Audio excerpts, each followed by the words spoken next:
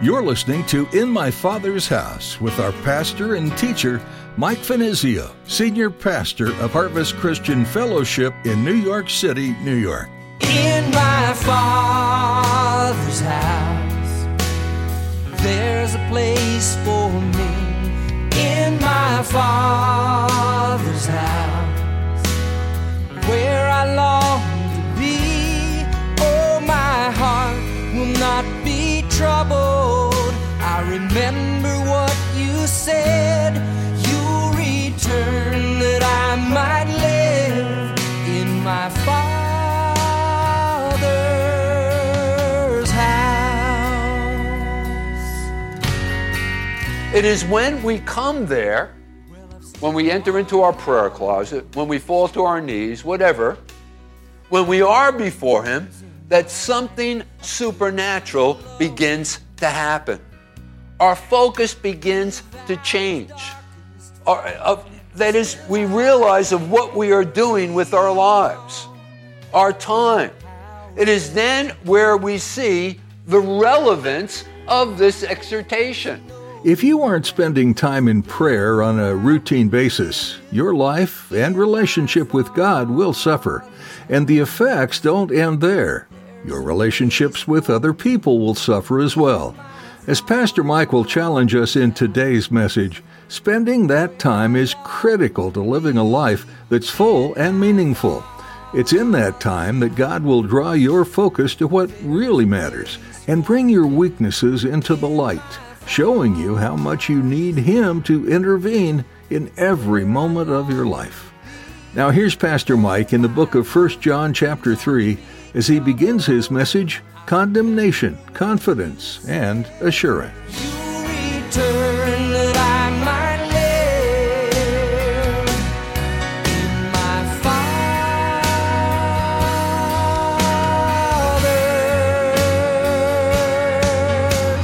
house.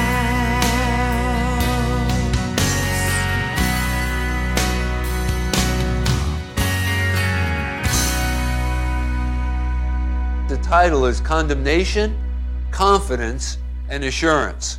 Condemnation, confidence, and assurance. So 1 John chapter 3, beginning in verse 19. John, who is the writer of this epistle, and by this we know that we are of the truth, and shall assure our hearts before Him. For if our heart condemns us, God is greater than our heart, and knows all things. Beloved, if our heart does not condemn us, we have confidence toward God.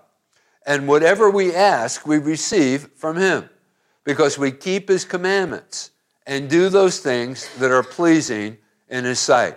And this is His commandment, that we should believe on the name of His Son, Jesus Christ, and love one another as He gave us commandment. So once again, this evening's message, the title is Condemnation, Confidence, and Assurance. Now, the first thing that I want to draw your attention to, let's go back to our text in verse 19.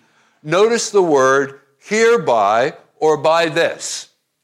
The word hereby or the words by this. And again, it's all according to what translation you're reading out of. I'm reading out of the New King James, and in my translation, it says, and by this, or again, it can be translated hereby. So at the beginning of verse 19, what John is doing here is continuing the theme which he has been dealing with in the preceding verses. And if you were here last time, actually the last couple of times together, the last couple of Thursdays, we've been talking about the subject of loving the brethren. And so John is addressing that subject in this section of his epistle. Now, we've already established that if, in fact, we love the brethren, and we've been talking about what that looks like, what's involved in that whole occupation, getting involved in each other's lives, making an investment in one another, being there for one another, lending a hand when necessary. Those are just some of the things that are a part of our loving the brethren. So we've already established in those previous studies that if in fact we are doing those things, it is proof that we are of the truth. Notice, go back to verse 19. He says, and by this we know that we are of the truth. That is, that the truth of God is really in us, is abiding in us. The truth of God is abiding in us. We're not only hearers of the word, but we are also doers of the word. But then John goes on here to declare that loving the brethren is tremendously important also in our experience of communion with God in prayer, which perhaps, that is prayer, the greatest thing of all in our Christian experience. I mean, think about it. Prayer is the thing, prayer is the exercise that keeps the Christian going, that keeps the Christian on track. In Luke's Gospel in chapter 18, in verse 1, Jesus told us there that men ought to always to pray and not to faint. Now, I don't know if you've ever considered that statement that Jesus made in this way, but basically, in other words, what he's telling us here is that if you do not pray, you will faint. And that's the idea, how important prayer is. I can't even imagine being a Christian, trying to live my life for Christ without having the capacity, the ability, the wonderful resource that God has made available to us through prayer. I mean, the Christian life would be absolutely impossible without prayer. Let me give you another cross-reference, something else to think about. In the 27th Psalm in verse 10, there we are told, when my father and my mother forsake me, then the Lord will take me up. In other words, when the people that we rely upon most, the people who are probably the most closest to us, aren't there for you, and it's not that they don't want to be there for you, but sometimes they just don't have the juice. Sometimes they don't have the resources to be able to help in time of needs. But nevertheless, the gate is always open to God. How? Through prayer. Have you ever noticed, and I'm sure you have, I'm not telling you something that I'm sure that you don't already know, but both in the Old Testament and the New Testament alike, all of the saints of God relied heavily upon prayer because they knew something about prayer. They knew that it was through prayer whereby they had access unto God. When everything else failed them, their friends, their relatives, when things weren't working out the way that they hoped they would work out, they could always appeal to God through prayer. They had that access to God through prayer. So, then, let's go back to our text. This is the matter with which John is dealing with here. And his point is that we must be perfectly certain as to the conditions which control this whole question of prayer and access to God. And here he puts it in terms of the question of our loving the brethren. I don't know if you've ever considered the connection between loving the brethren and effective prayer and our access unto God. Now, with that said, I guess we should take some time out to consider what prayer is. And trying to answer that question for you, I'm going to give you some basic definition of what I think prayer is. To do that, first of all, let me suggest what prayer is not. Prayer for the believer, prayer for the Christian, is not something that's just automatic. Okay, I mean, we're Christians, so we pray. I mean, you can think of it in those terms, but that's not what real prayer is really all about. It's also not a repetition of phrases. It's not expressing certain desires or beautiful thoughts, although that can be a part of what is, the prayers or the petitions that we offer unto the Lord. It's not treating oneself by a means of psychology. Some people approach prayer in that way. It's sort of like an exercise in psychology. Something that, when we pray, it'll make us feel better. And yet, in fact, it does. After we pray, we know that we made the connection with God and we're casting all of our care, our burden upon Him, and we know that He cares for us. We'll talk some more about that in a moment, but it certainly does, after we leave our prayer closet, I hope that, there is some consolation there and some encouragement, and we usually leave feeling a little bit better, but that's not really the definition of what prayer is. So what is the answer? What is prayer? Well, prayer is coming before God into his presence, having a special audience with the King of Kings. Notice in verse 19, John tells us that a part of this is just simply assuring our hearts before him. Now, do we consider that? I mean, do we really think about, do we prepare ourselves when we enter into our prayer closet and realize, we're all burdened down with something that may be going on within our lives, and life has just thrown us the curve, and we're a little anxious about the things that are going on, so we run quickly into our prayer closet and we lay down all of these petitions. But if we've taken some time out before we go into our prayer closet and realize exactly who it is that we're having an audience with, that is God, we're coming before him, and do we realize that we have the capacity, the ability, the blessings of actually being ushered into his presence. And in that, we are assuring our hearts before him. You see, prayer is something in which we turn our backs upon everything else, while for the time being, we find ourselves face to face with God alone. And this is precisely what happens when we pray.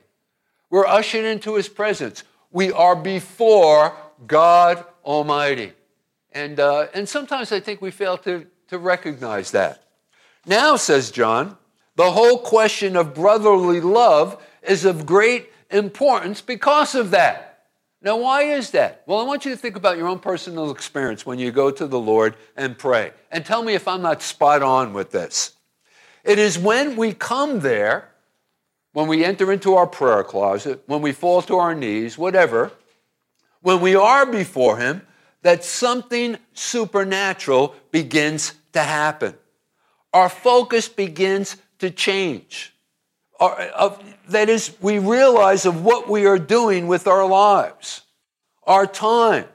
It is then where we see the relevance of this exhortation as it relates to our loving the brethren. You say, what am I talking about? Well, you see, in that moment, when it's almost as if, and I always use this expression, it's sort of like the world for a moment has just stood still. And it's just you alone with God. And there are other experiences this in our Christianity. Like, for example, in a Bible study like this one, when the preacher is driving home a point, which is very relevant to you, and it's almost as if everything has just stopped for a moment and God is speaking directly to you. It's like you're the only person in the room. You know what I'm talking about? It's like that the world has just stopped for a moment, kind of a moment. You know what I'm talking about? Well, we should have that same kind of a sense when we enter into our prayer closet. When we come before the Lord, having that audience with him. And in that moment, you see, if our heart is condemning us, if there is a sense of condemnation, there will be no true prayer. Because that condemnation will stand in the way of our ability to be able to address God. As we stand before God, we begin to see ourselves as God sees us. It's as if prayer tests us. It has a revealing nature about it, right? All of a sudden, we go into our prayer closet and we want to lay all of these petitions before the Lord. And even before we have an opportunity to do that, we're reminded of ourselves and our inadequacies, our shortcomings, our sin, our unworthiness to actually stand before the creator of the universe. Isn't that true? Has that been your own experience, right? You run in there and you're all ready to lay it all out, and all of a sudden the whole thing gets turned around on us. And all of a sudden we see ourselves as God sees us. We're no longer in control. Why? Because I've submitted myself to God. I've abandoned myself to him. Now, that sort of sets the stage for this evening's study, and it brings us to our first point this evening, and that is free from a sense of condemnation. Free from a sense of condemnation. Now, this condemnation will actually shut you down. It'll stop you from entering into that fellowship and communion with God. It'll hinder your prayers, the way that you speak to Him. So, think about this. When we realize that we're now standing before God, something within me innately begins to speak. It is what John calls here the heart. Notice in verse 20, in the first part of verse 20, he says, for if our heart condemns us. Has there ever been a time when you've entered into your prayer closet where all of a sudden everything is turned in on you and your heart begins to condemn you? We're going to talk about what that looks like in just a moment. But all of a sudden we recall certain things we have done. An unworthy thought, an unkind deed, a broken promise that we've made. And we're made conscious of our unworthiness. We're made conscious, as I mentioned before, of our failures, our foulness, our smallness, our sin. And what happens? Our heart begins to condemn us. We begin to think, what right do I have to ask God of anything? Right? Have you ever been there? Or am I the only reprobate here in this room this evening? Have you ever felt that way before God? When this whole thing is turned in on us and we say, wait a minute, what am I doing? How can I stand before a holy, righteous God? How can I ask Him for anything when I know the truth about myself? Now, with that said, that takes us to verse 20. Let's take a look at verse 20. He goes on here and he says, if our heart condemns us, and here's the good news, God is greater than our heart and knows all things. Okay, so remember now we're dealing with the subject of condemnation here. Okay, so here we are in our prayer closet. We're conscious of His presence. Our lives are being examined by some invincible searchlight. All things are being brought to the surface. And listen, this has always been the experience of all of the saints, Old and New Testament alike. Remember Isaiah in his book, when he received the revelation of God lifted up high and sitting upon the throne. What was his response? Immediately, he thought of his own sin, right? He says, woe unto me, for I am a man of unclean lips. And that's always the response. When you stand before, when you actually have an audience with God, when you know that you've made a connection, you're actually standing before God, right? All of a sudden, you're going to be made aware of your unworthiness, right? And so our lives are being examined by some invisible searchlight, and all things are being brought to the surface. And while we're in that state, I can't pray. I just can't pray. So the first thing that I need to do is I must reassure these hearts of mine, or these hearts of ours, and we must persuade them we have this access, and guess what? It's all right. God is going to accept us just the way that we are, and He's going to hear our prayers. Now, how do we do that? Well, we may agree with what is being shown to us. We're reminded of our shortcomings, our sin, our unworthiness, and we grieve over it. But here's the question at that moment that we need to ask ourselves. I do find that I love the brethren. Okay, so I'm not some super Christian, and there's always room for improvement and growth, and I'm looking forward to that process that God continues to do within each and every one of our lives. But I have to ask myself the question, do I find that I love the brethren?